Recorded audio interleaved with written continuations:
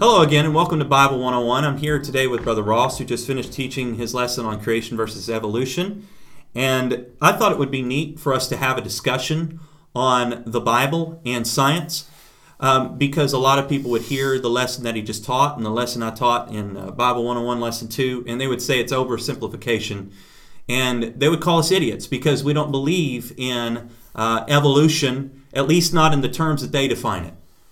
And I would like to mention something here today that one of the things they'll point to that they say proves evolution is adapting.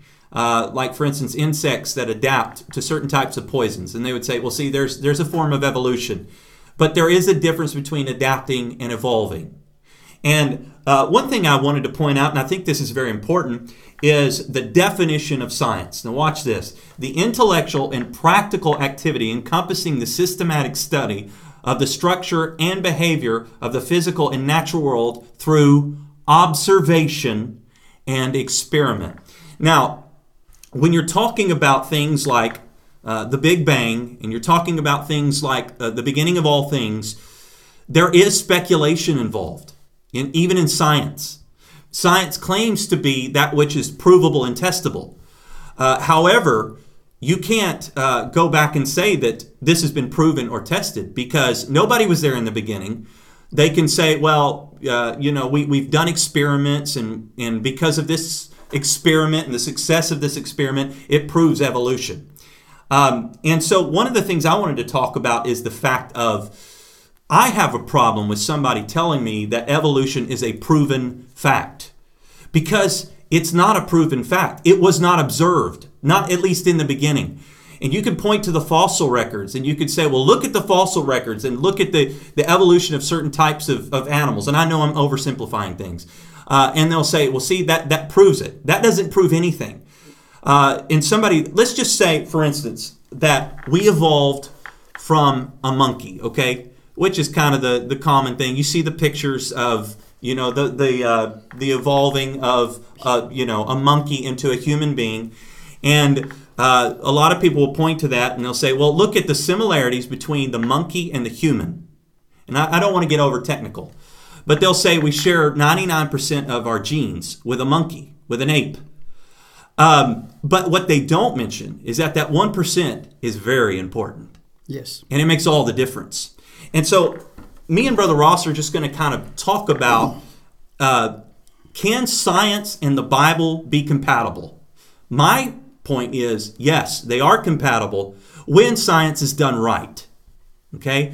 But when science is done wrong, of course it's not compatible. And he mentioned in his lesson talking about evolution is a lie. And Brother Ross, could you just kind of expound on that idea, maybe here just for a few moments? Evolution is a lie. I've read a lot about where you could go back to when evolution first began to be talked about in the book that the great evolutionist, his name's slipping my mind. Darwin, Charles Darwin, and Origin of Species. The Origin of Species, and even in the late 1700s, you can go back and kind of read this. There began to be this doubting of the Word of God. And let me say it this way. I'm trying to answer your question here, Brother Mills. But when people began to leave the Word of God out of their study of the world, that's when they begin to come up with man's fallible ideas began to come into play, and most of the time you can point back to the late 1700s when that type of thinking became into being. In fact, this idea of millions and billions of years, early scientists, and you can read some of Isaac Newton's, some of his writings. He was a creationist, and but when they began to come up with this idea of evolution, they begin to realize very quickly that molecules to man or monkeys to man would not happen as quickly as they thought, and so they begin to expand the period of time that all this had to happen, the millions and the billions of years. And so I asked somebody one time that I was having this discussion with, I said, look, where did the idea of millions and billions of years come from? I said, did it come from the Bible or did it come from a man? It comes from a man. Where did the idea of 6 creative days come from? It comes from the Bible. And so I go back again to the presuppositions that we have. What is your starting point in all of this? And evolution is not compatible with the Word of God. And when we talk about adaptation or natural selection, I've often used the example of dog breeders.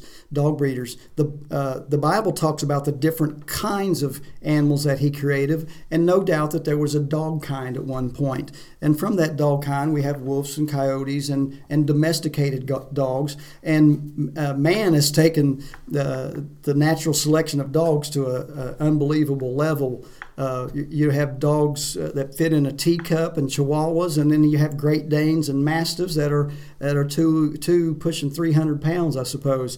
And how did all that happen? Was that an evolutionary process? No, the DNA, the information was already there in that dog kind, and it was selectively, the traits that they would want in a particular dog. They wanted all dogs with all brown hair. They would call out just dogs with brown hair and breed them, and then over a period of time, you would have dogs with just brown hair.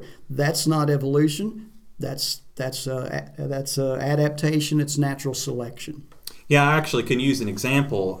We have a cat that started showing up at our place and won my heart over. I'm not a cat person, never have been. Actually, I hate cats.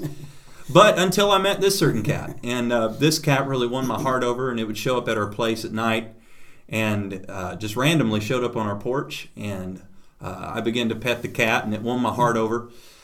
This cat came back pregnant a little bit later after we kind of took it under our wing. And so it came in and had its babies in the house. And so we didn't have much of an option. We're not going to throw kittens out in the cold. But these kittens look a little bit like the mother.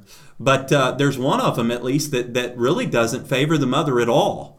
And so if you have one type of cat mate with a totally different type of cat, well, then a matter of fact is that the babies may not look like the mother, right? But it's kind of like what you're saying here is that, you breed these two types of dogs. That's not evolution. That's just a natural fact of life. Right. And one of the things I want to talk about, though, is there is a modern attempt in our day to liberalize the Bible, for lack of a better term. And people want to try to marry the Bible with modern theory in order to kind of take the pressure off of the church. Because the church, by scientists, and they are called scientific naturalists, they put so much pressure on people that believe the Bible, and they say, basically, their approaches, and you talked about worldviews, and I love that, because it's right. It depends on what's your starting point. And they have a starting point of naturalism. We have a starting point of creationism. Okay? And so they say that I'm not going to believe anything miraculous unless it can be observed and tested. But isn't that ironic, Brother Ross? Yes, it because is. They weren't there in the beginning. They didn't observe it, and they can't test it. I don't care how much they say they can. They can't test it. Right. It's impossible for them to test it. That's why the theory has evolved. You know what I'm saying? That's right. The theory of evolution's had to evolve. Yes, Even Darwin in the beginning said there were certain things. He said, if this can be proven wrong, it destroys my theory. Those things have been proven wrong. Yes.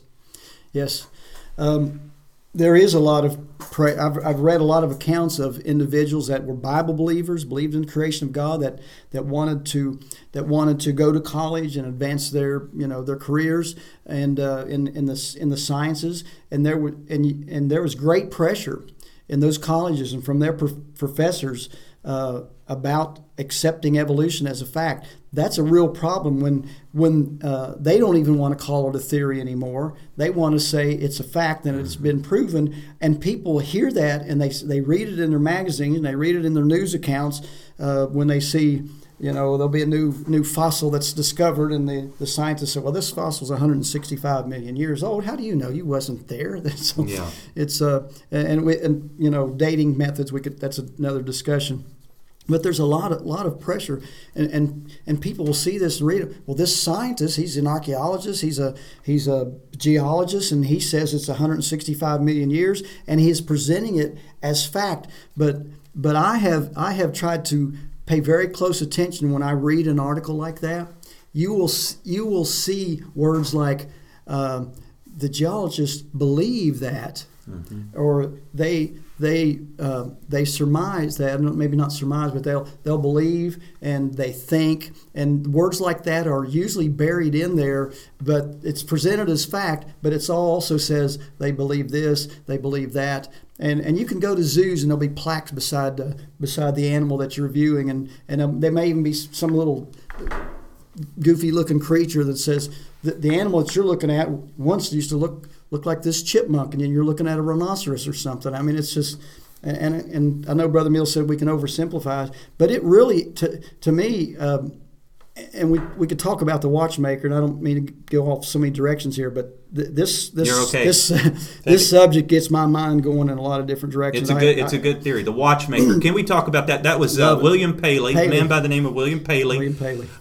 Just to reference what he's talking about here, came up with this brilliant argument of arguing for a creator. This is probably not exactly like what it is, but I'm just for those of you that are listening that aren't aware of the watchmaker, he used the illustration of, let's say you're walking through the desert and you come across a watch, and you find this watch. You're not going to assume that this watch evolved from the earth. You're going to look at the complexity of the watch and see its timekeeping mechanisms and say, obviously, this had a watchmaker. There had to be a watchmaker. And his argument was an argument that's used now from creationists that debate the subject, and they call it the argument of complexity. And you mentioned earlier irreducible complexity. A man by the name of Michael Behe coined that term, and he wrote some very complex books on it. Darwin's Black Box, I think, was one of them.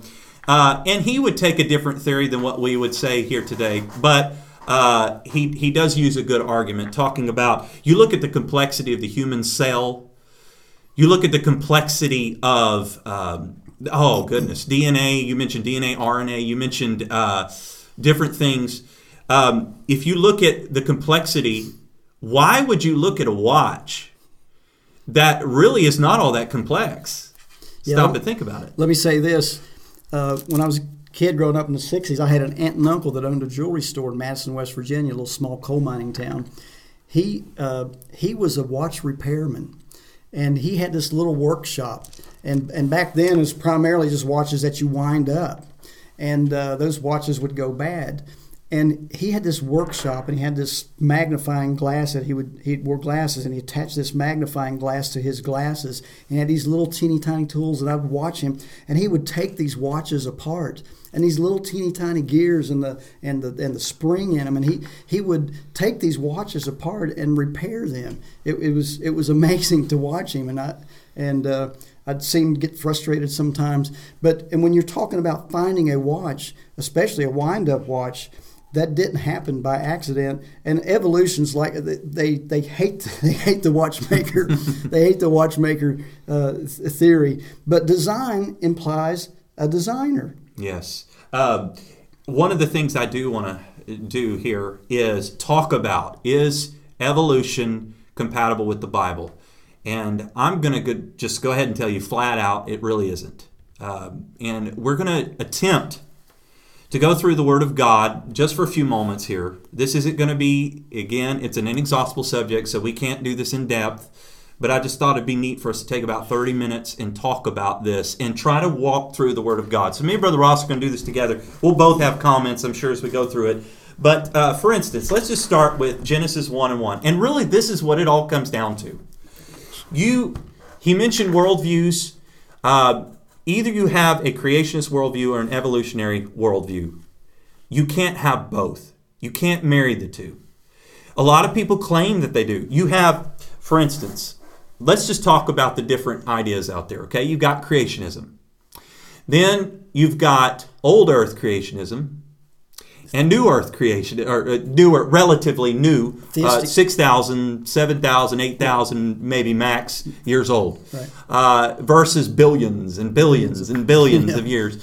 And then you've got something called evolutionary creationism, which accepts all of the tenets of evolution, while still trying to say, well, we still believe the Bible, but that creates all kinds of problems. And I want to point this out.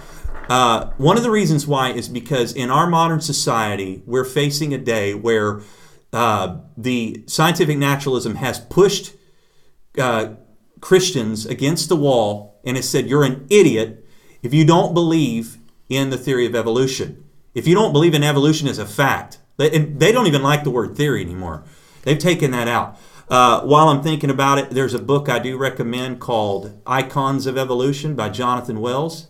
It talks about the fact that all of the main things that they use in your textbooks that are still in textbooks today have been disproven. One of the ones is Miller's experiment comes to mind. That's actually been disproven. What's that? The moss, I believe, or maybe I thought it was Miller's. Maybe I could be wrong. I might be. But it has actually been disproven, and they still have it in textbooks today. And so there is, that's the experiment where he injected the chemicals. Yes, you know what I'm talking about. Yeah.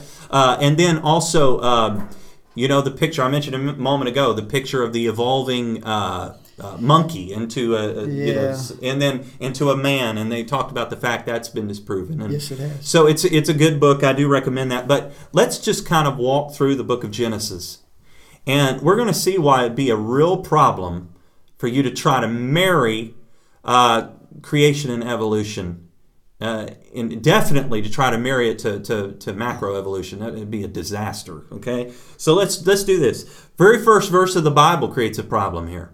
In the beginning, God created. Stop. The word created is an interesting word. In the Hebrew, this word is only used to describe the creative acts of God. Period. End of discussion. And so the word created literally means just what it says. It means to create. All right? So it says God created the heaven and the earth. Okay? Now, one of the things I do want to talk about is, let's talk about the Big Bang for a second. I think this is important subject to talk about. Einstein's theory of relativity told us at least that the earth had a beginning. That the universe had a beginning. Excuse me.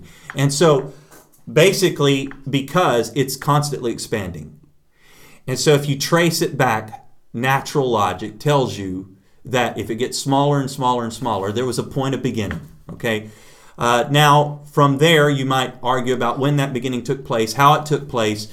But even if you accept the Big Bang, you still have the problem of a beginning. Because nothing that begins to exist does not have a cause. You see what I'm saying? Mm-hmm. Yeah. Go ahead. If you got it goes back to it's about origins, and you mentioned it a while ago. It's speculative, in the sense of no evolutionist alive today or it's ever lived was back there at that point of the Big Bang or at that point of creation. And again, we go back to it's about which foundation do you believe? Which foundation do you want to believe? And I said when I taught earlier that evolution is a bucket with holes in it, and we could go down through all of that. But I like to, and I think sometimes if you could get Romans 16:19, the very last part of that verse, sure. I think sometimes we can spend too much time on the wrong thing. And we need to get back to the Bible to get everything into focus. And yes, there is a lot of pressure. Churches can be ridiculed. Oh, they believe in 6 days. They don't believe in the evolutionary fact. And you're a total idiot if you believe that God created the earth in 6 days. Yeah. Let's talk about that here for a minute. I'm going to read this verse, Romans 16:19. 16 and 19. Okay. Is this right? For your obedience has come abroad. Yeah, it's the last part of that. Okay, unto all men. I am glad, therefore, on your behalf, but yet I would have you be wise unto that which is good and simple concerning evil. Wise Yes. concerning that which is Yes. good and simple concerning that which Yes. is evil. I have seen people that talking about, for example, astrology. Astrology is of the devil. We don't do that. But people they wanted to know about astrology to the point it messed them up really bad. So be wise concerning things that are good, the Word of God, and be simple concerning the other things. Don't get so caught up in trying to learn about evolution that you leave the Word of God out of it. There is an important point that just brought back to my mind something I think is worth talking about. If you look at who wrote the book of Genesis, Moses. Okay, Moses was schooled in Egyptian schools. One of the things that Egypt taught in their schools was that the earth came from an egg and that worms crawled out of the Nile and evolved into human beings. Really not all that different from the theory of evolution today. But Moses never discusses this in Genesis 1. Nope. He didn't buy it. Okay?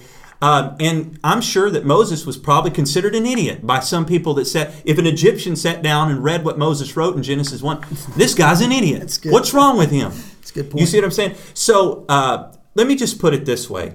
The devil knows that one of the greatest ways to get the church to change is through pressure. Good point. Yeah, pressure can either cause you to conform or be transformed. That's right. That's right. And so let's look at Genesis 1 and talk about just these verses of Scripture, okay? So it says, in the beginning, God created the heaven and the earth. Well, number one, the person that believes that the universe is infinitely old is going to have a problem with that very first verse because they don't like the word beginning. And did you know, before Einstein's theory of relativity, this verse right here would have been an even bigger problem than it is today, because they did believe that the common theory back then was that it's infinitely old. I mean, let's think about this. And again, I don't want to get technical, okay?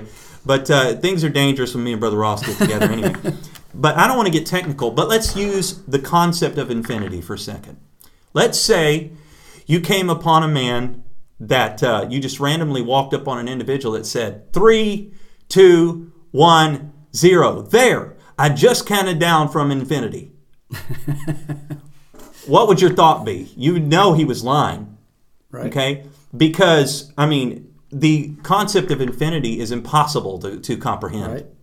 You can't count to infinity. You can't count down from infinity. Right. It's impossible to comprehend. Okay? So to talk about the universe being infinitely old is incomprehensible. Right. And so this says, the very first verse is, in the beginning. So it tells us very clearly there was a beginning. God. It tells us what the beginning, what started the beginning. God. Okay? God created. We talked about that. The heaven and the earth. Now we could talk about what the heaven means. Okay? The heaven and the earth. We could talk about the heaven. I believe that talks about the universe. The heaven and the earth, okay? Because some people would say that the Bible only has the earth in view and ignores the rest of the universe because basically they didn't have the knowledge we have today, and everybody was a bunch of idiots back then. And but honestly, look at Brother Ross mentioned a verse of Scripture in the Bible. When I consider the heavens the work of thy fingers, what is man that thou art mindful of him? Stars, yeah. He's talking about, and it talks many times about the heaven and the heaven of heavens. So I've heard some people discuss, talking about Bible scholars, talk about the fact that the heaven would be considered the sky, and then you got the heaven of heavens, which would be considered the universe.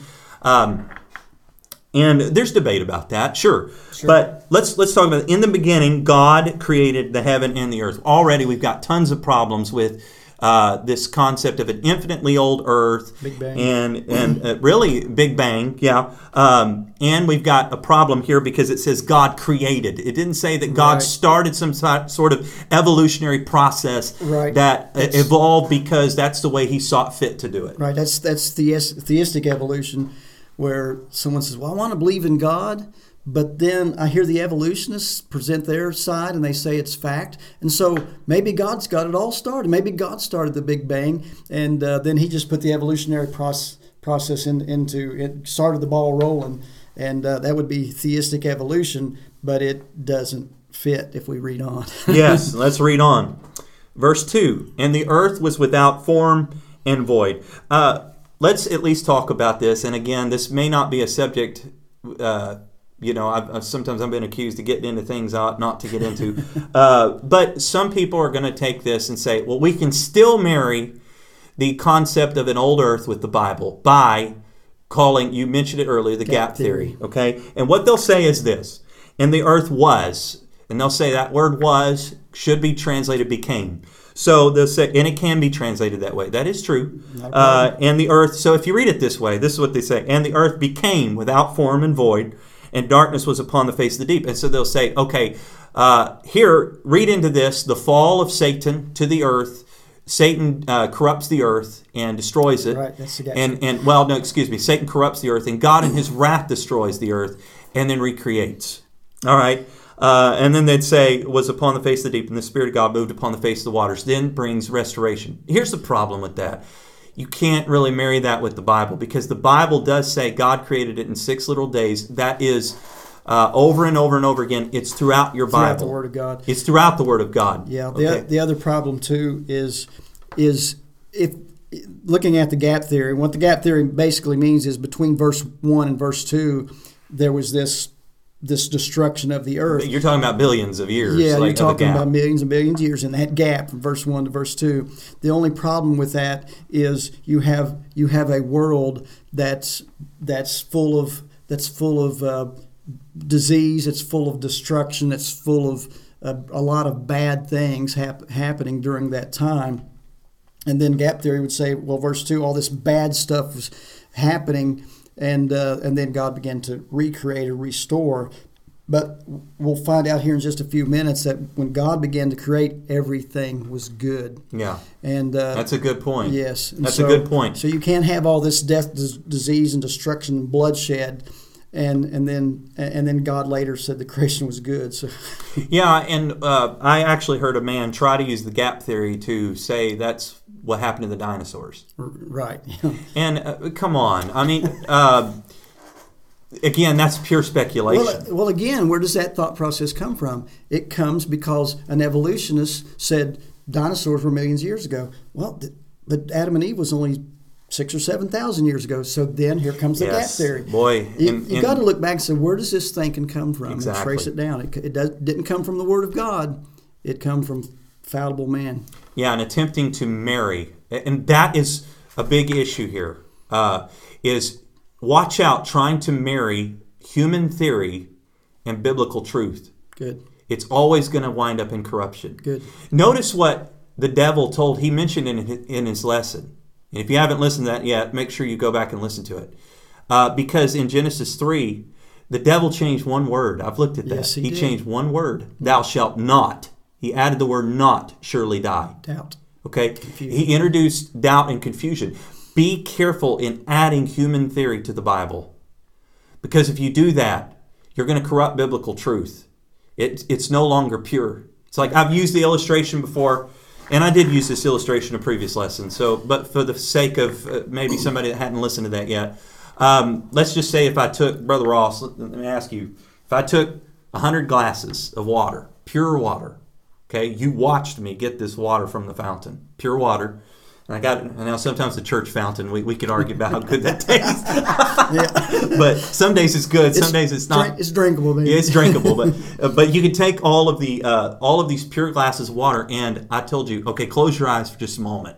And at random, I put a little bit of poison in one of those glasses and said, all right, Brother Ross, would you drink any of them? Would you? Nope. Because he understands, now there's a 1 in 100 chance that you're going to drink that one that's defiled. That's right. But still, and it's the same thing with the Word of God. You can change one word, but the Bible says every word of God is pure. And I'm not going to get into all the specifics of that. So let's move on. Let's talk a little bit more here. And the Spirit of God moved upon the face of the waters, and God said, all right, here's another problem we got. God said. He created by His Word. Yes. Let me present this, okay? Because if you want to try to marry evolution with creation, then you have to say we can't take this literally. That's true. That's true, and that goes back to if you heard the previous lesson about putting on different glasses.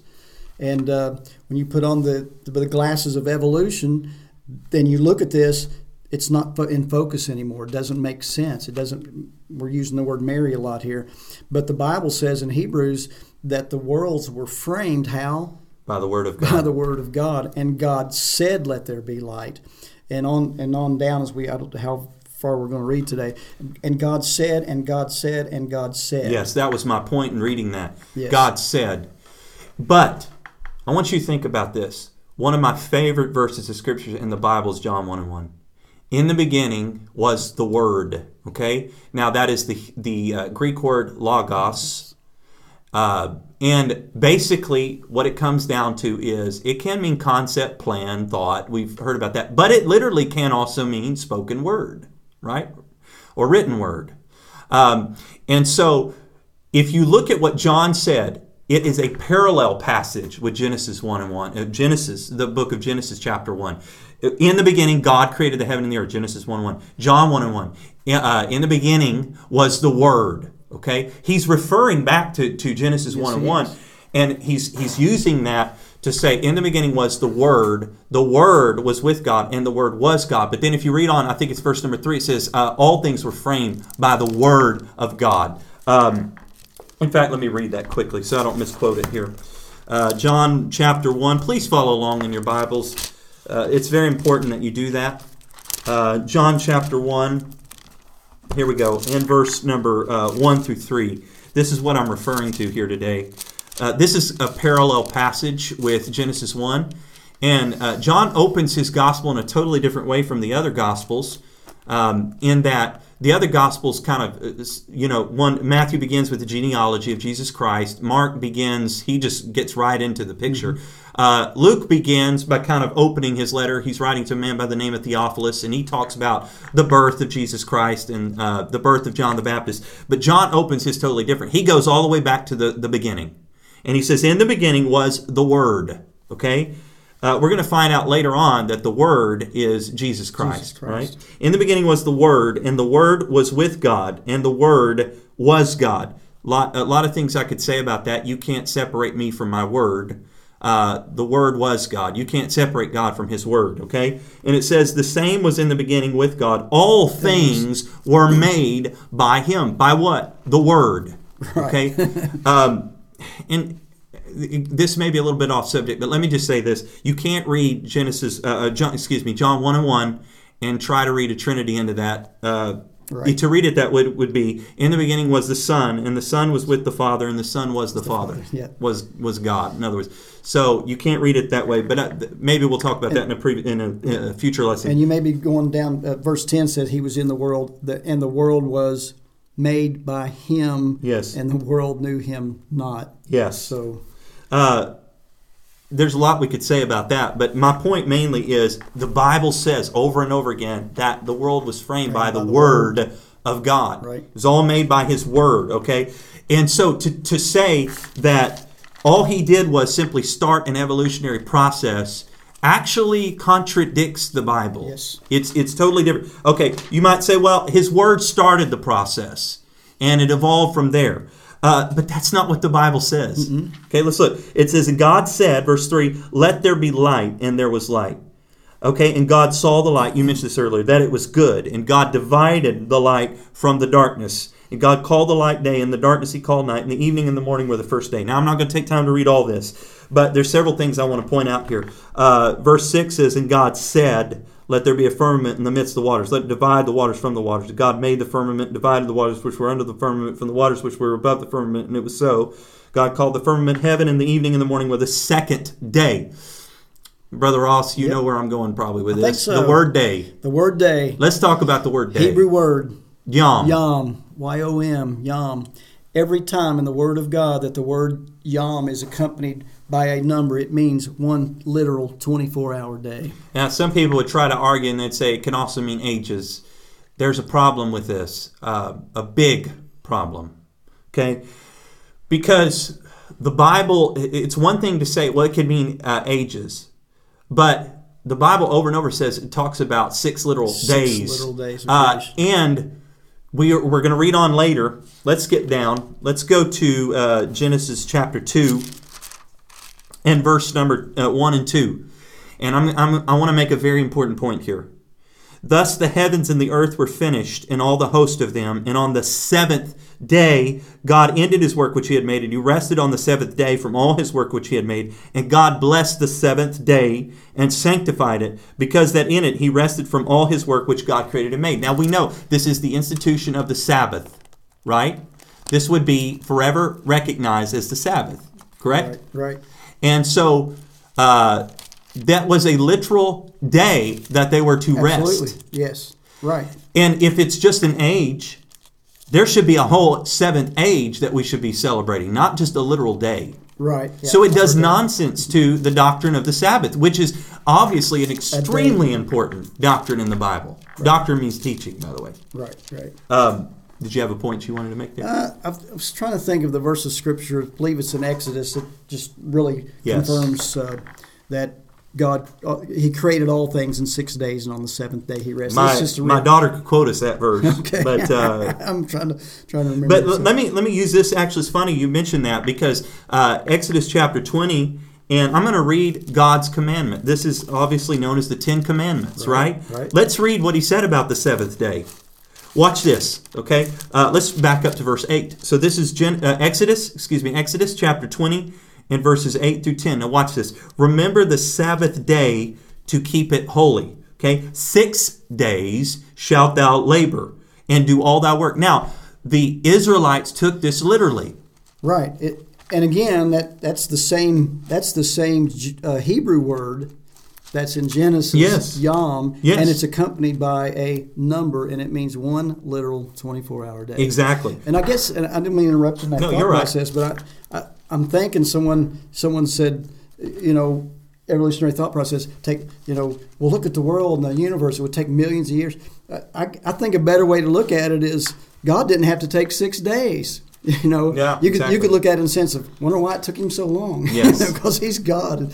But he had a plan, and he sorted all that out in the 6 literal days of creation. I do think, and let me just read verse 10 just for the sake of reference, but the 7th day is the Sabbath of the Lord thy God. In it thou shalt not do any work, thou, nor thy son, nor thy daughter, thy manservant, and thy maidservant, nor thy cattle, nor thy stranger that is within thy gates. And there's a story told later on in the Bible about a man that was found gathering sticks on the Sabbath day. God told him to kill the man, to stone him. Right. That's how important it was. But it was on a literal day, not an age. Right. Verse 11 says, for in 6 days yes, the Lord made... That's the verse you're talking That's about. the one I was looking for. For in 6 days, Yom, the Lord made heaven and earth, the sea, and all that in them is, yes. and rested the 7th day. Wherefore the Lord blessed the Sabbath day and hallowed it. And they say a text without a context is a pretext. In context, he had just got through talking about a literal Sabbath day, and then he says in 6 days he created. Right. And on the 7th day he rested. Okay, right. So you cannot marry this concept of theistic evolution. You cannot marry the two. They're incompatible. And that's where I would just go back to say, that people... And usually just people coming to church and live for God may not face the kind of pressure that others would, but they could face pressure in the sense of being confused and coming into doubt if they hear something on the radio or read a magazine article. I know my mother-in-law gets National Geographic, which I read some of it, and then some of it I read, and it has this evolutionary thought process. But somebody could hear that and read it and get confused by that. I just encourage you to get back to the Word of God. When you get that confusion, that's not coming from God. That's coming from the lie of the devil. Yes. And just get back to the Word of God. That will always bring things back to center. I have found several books that I've read, and they talked about how to get somebody to believe in the concept of God. And they mentioned one of the facts is a lot of times people that want to disprove the Bible start seeking to find contradictions in it, right? That's true. And so they'll bring that up, but they say, look, let's go back to the basics of the Bible itself. And let's talk about Jesus Christ, okay? Yes. Defined as the Word. In the Bible is really the New Testament and Old Testament. We find out in the New Testament, John 5:39, that Jesus said, "Search the Scriptures, for in them you think you have eternal life, and they are they which testify of me." So we know that both the Old and New Testament are all about Jesus. All about Jesus. And if you find out, all you got to do is investigate Jesus of Nazareth. He was a historical figure. His grave is still empty. It's been proven by history that his grave was empty. He's testified in extra biblical literature, not just in the Bible itself. Right, that's true. And even extra biblical literature talks about his miracle working ability. The Babylonian Talmud, I think it calls it sorcerous works, but that obviously implies some sort of supernatural, something was going on there. Josephus talks about him. Very high praise coming from Josephus, who was not a Christian, not a Christian. and a Jew opposed to Christianity. Hated by the Jews himself, by the way. But, this is one thing I want to talk about is the fact of, if you're going to try to marry the Bible and the theory of evolution, what you're going to end up coming away with in the end is doubt. Right. That's exactly right. That's exactly right. I'd like to take a couple minutes, if I could, here. Yeah, go ahead.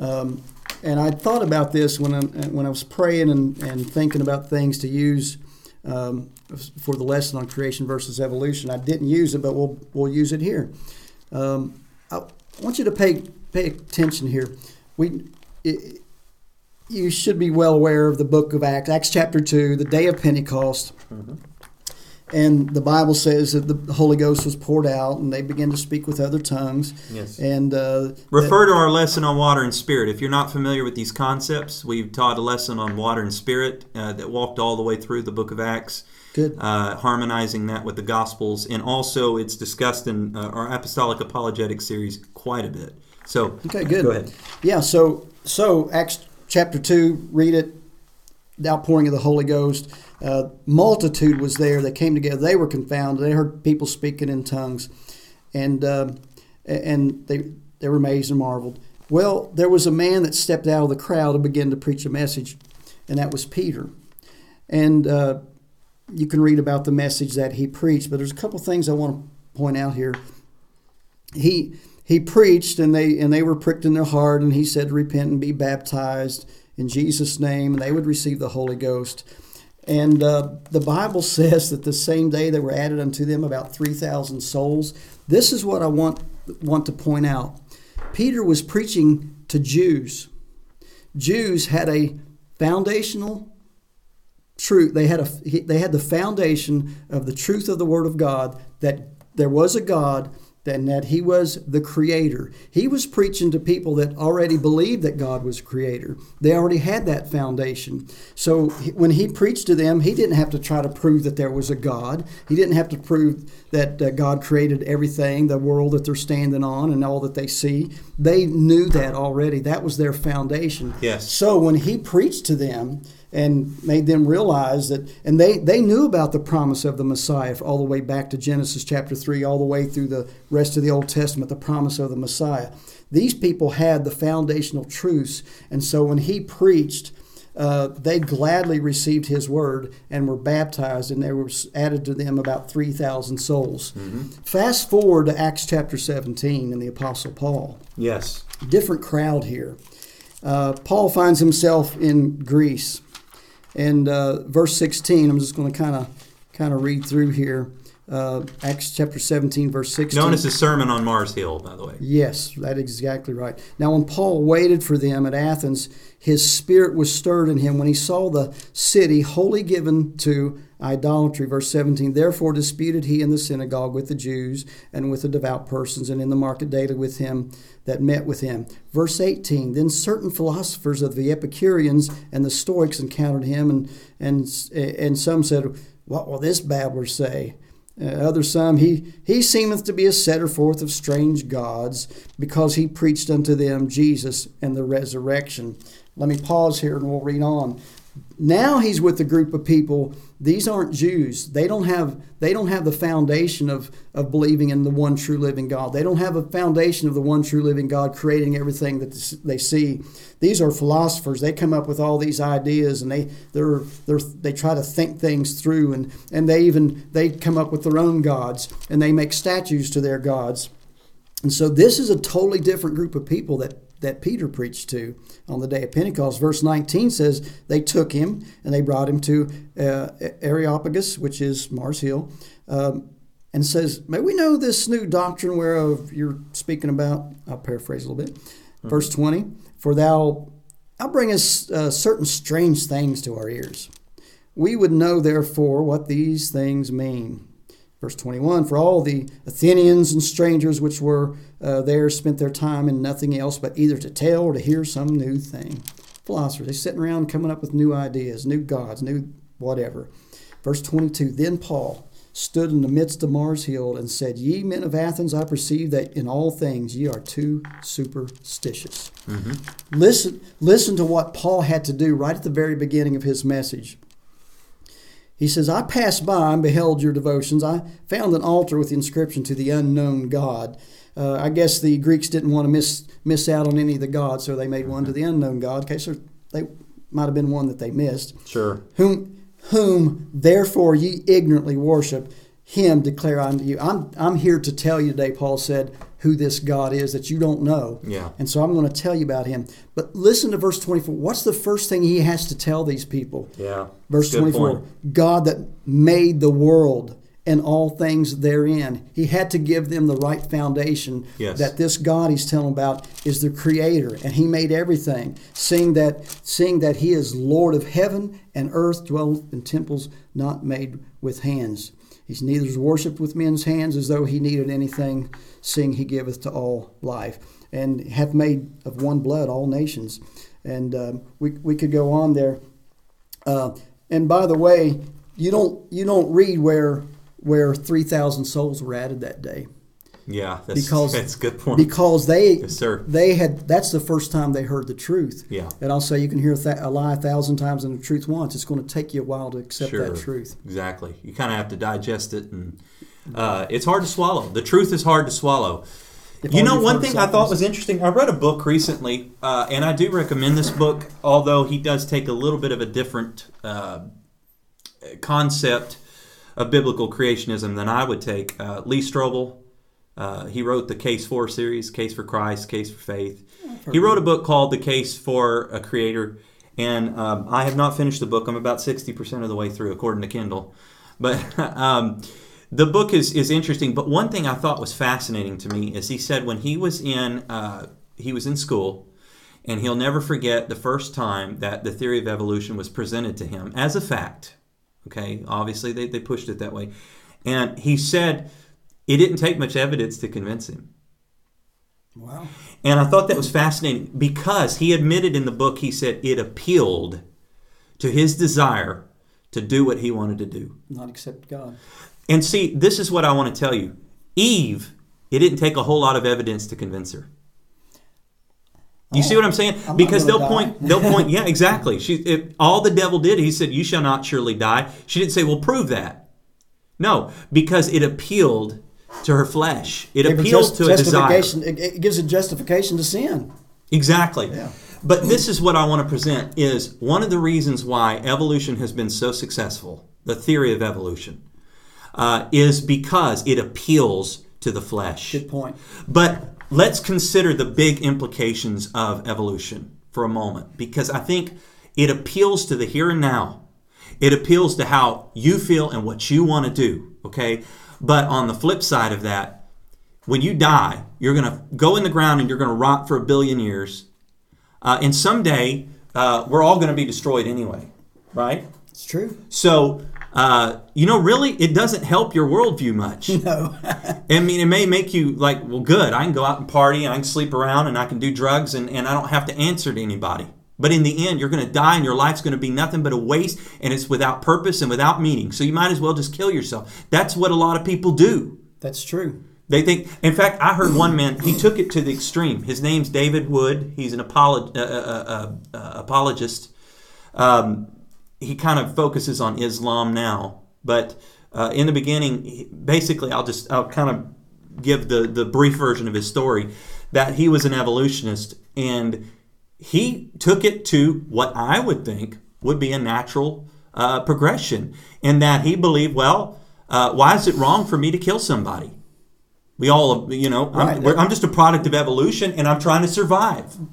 Survival of the fittest. Pastor mentioned it tonight. Yeah, survival of the right. fittest. Yeah, exactly right. And go ahead. So what he did was, one day he decided, well, what does it matter if I kill my dad?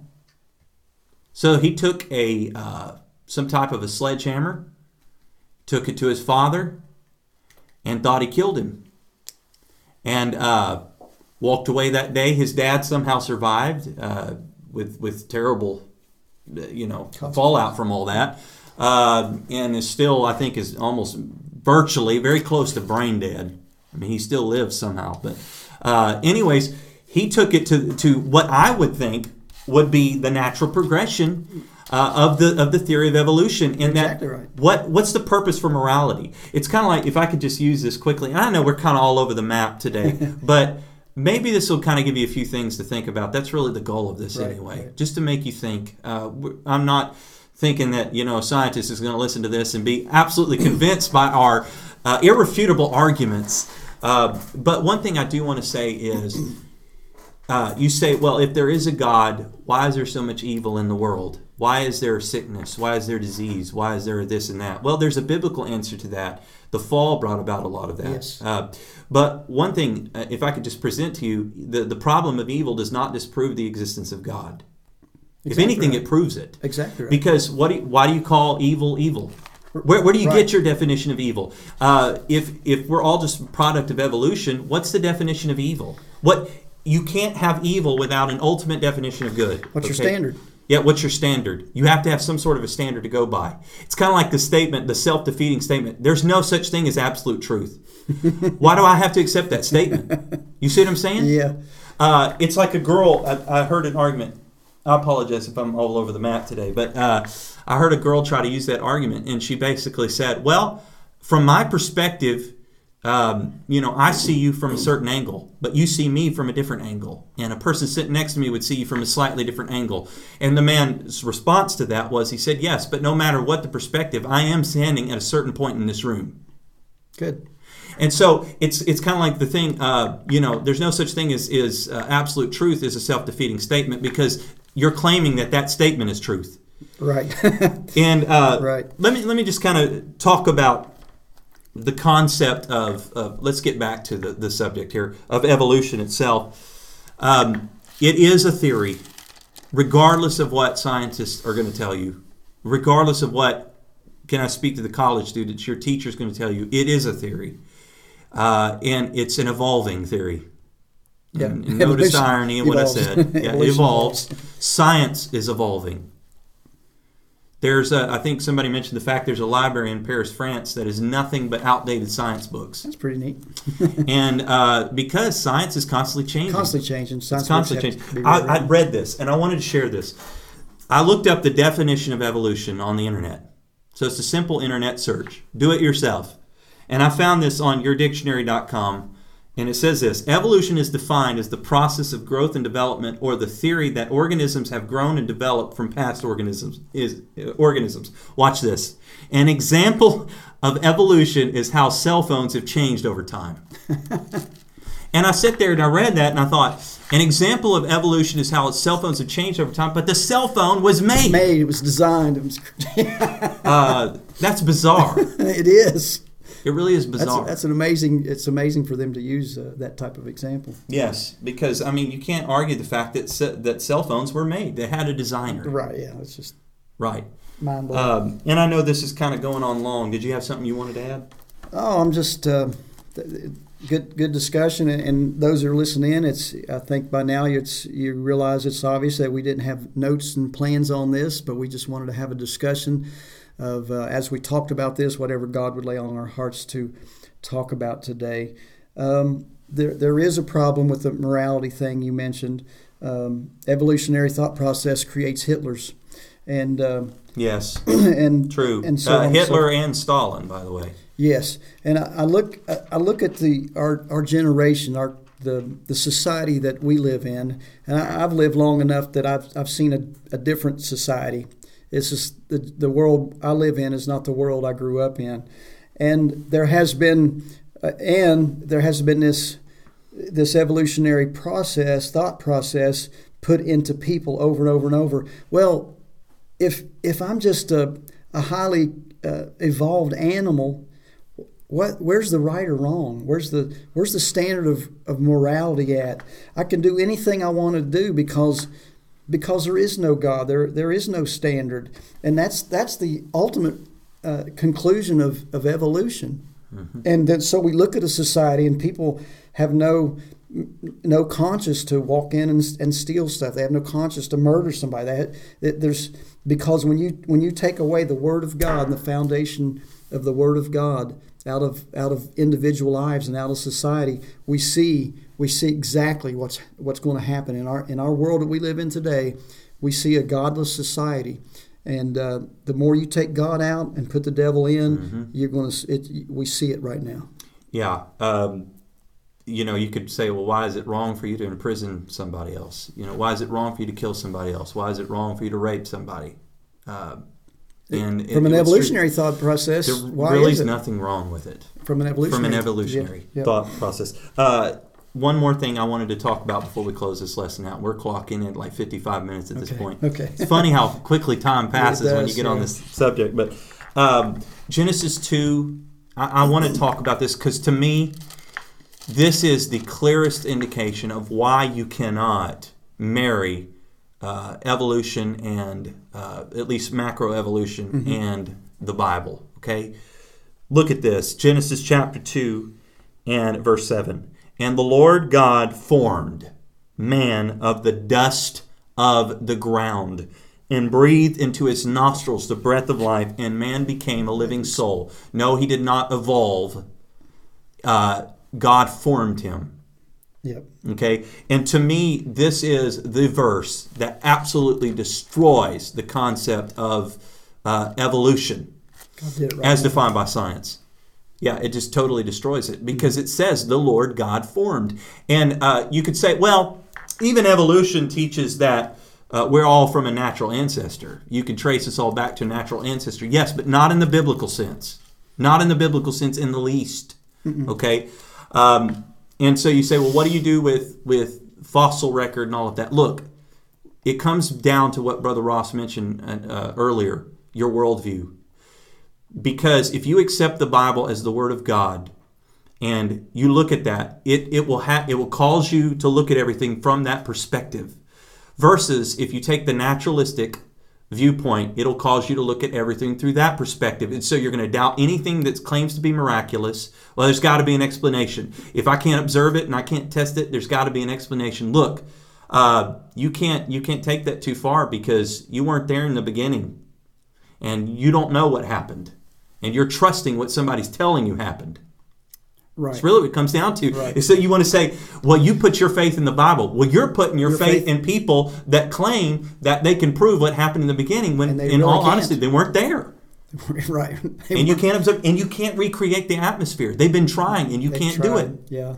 And you can't get life. You mentioned earlier talking about primordial soup. You can't get life from that. There's no way around that problem. God gives life, period. God gives life, period. They'll never create life. Again, you can give them everything that makes up life as scientists.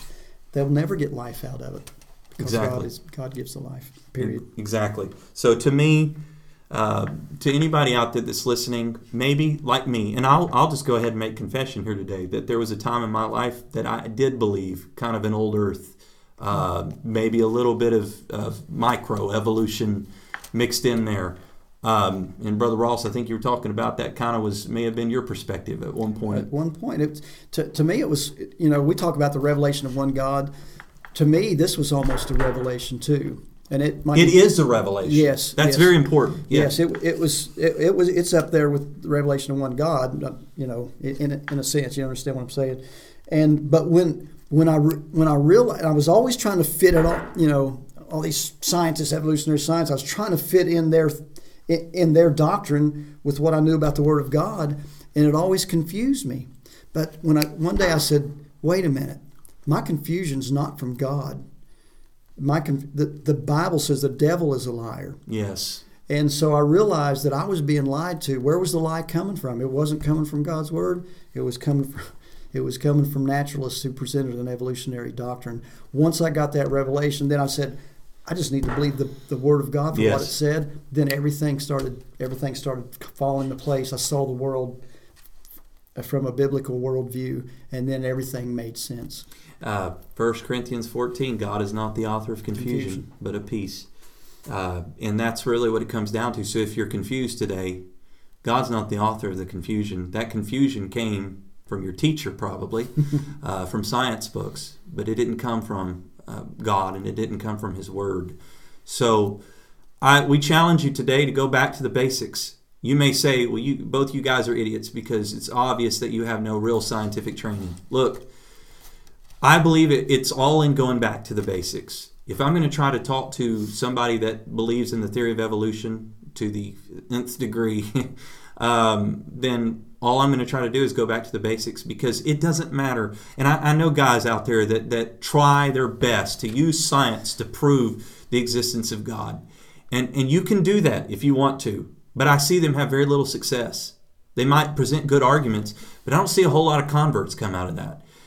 Because really it's all about going back to the basics. What is your worldview? And, let me just present it here today that I'll just challenge you. The proof is in the pudding. I've used this illustration before, and we'll say this in closing. And maybe if you could offer a few comments about this, Brother Ross, I'm sure you might have something good to say about this. I got to thinking about it one day, and I used this one time I was teaching at the prison.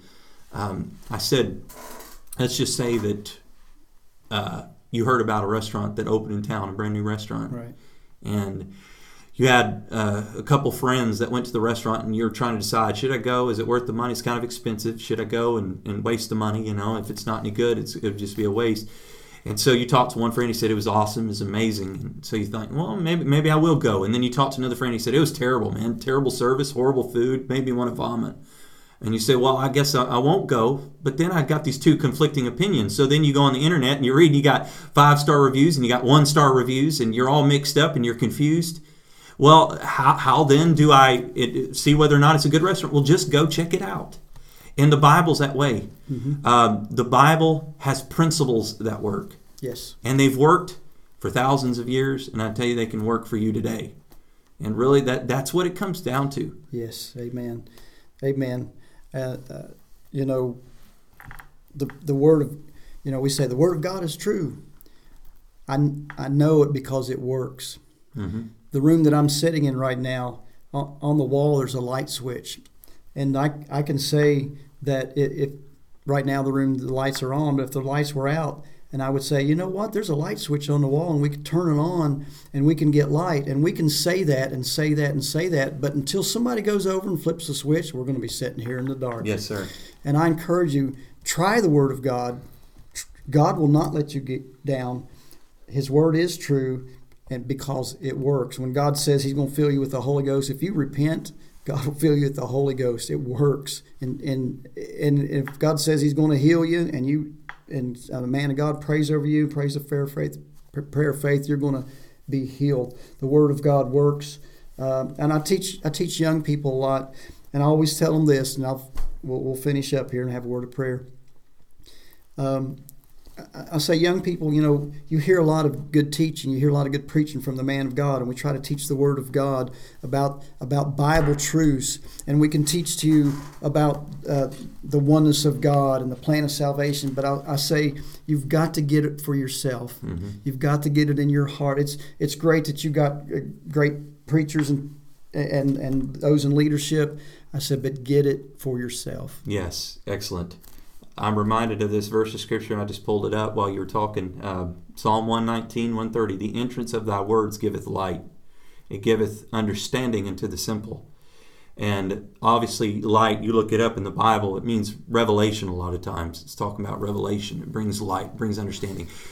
If you approach the world through a biblical worldview, you'll have understanding that the simple will not have. That's the truth. Even the intelligent. The Bible says the wisdom of the world is foolishness to God. So I don't care if they have a PhD. I don't care if they have 2 or 3 PhDs. It doesn't matter. The Bible tells us that the entrance of His Word will give light. It will give you understanding. But it all comes down to, if it's true, it'll work in your life. And I promise you that the Word of God will work in your life if you apply its principles. Brother Ross, let's say a word of prayer over anybody that's listening to this, because I know there's people out there that's probably struggling with some of the concepts we taught today, and they may think, well, these guys don't have PhDs, so they don't know what they're talking about. But let me just say that that's not what it's about. It's not about PhDs. There's a lot of guys out there that have 3 or 4 PhDs that are nothing but a liar. That's the truth. And they really don't have any understanding at all.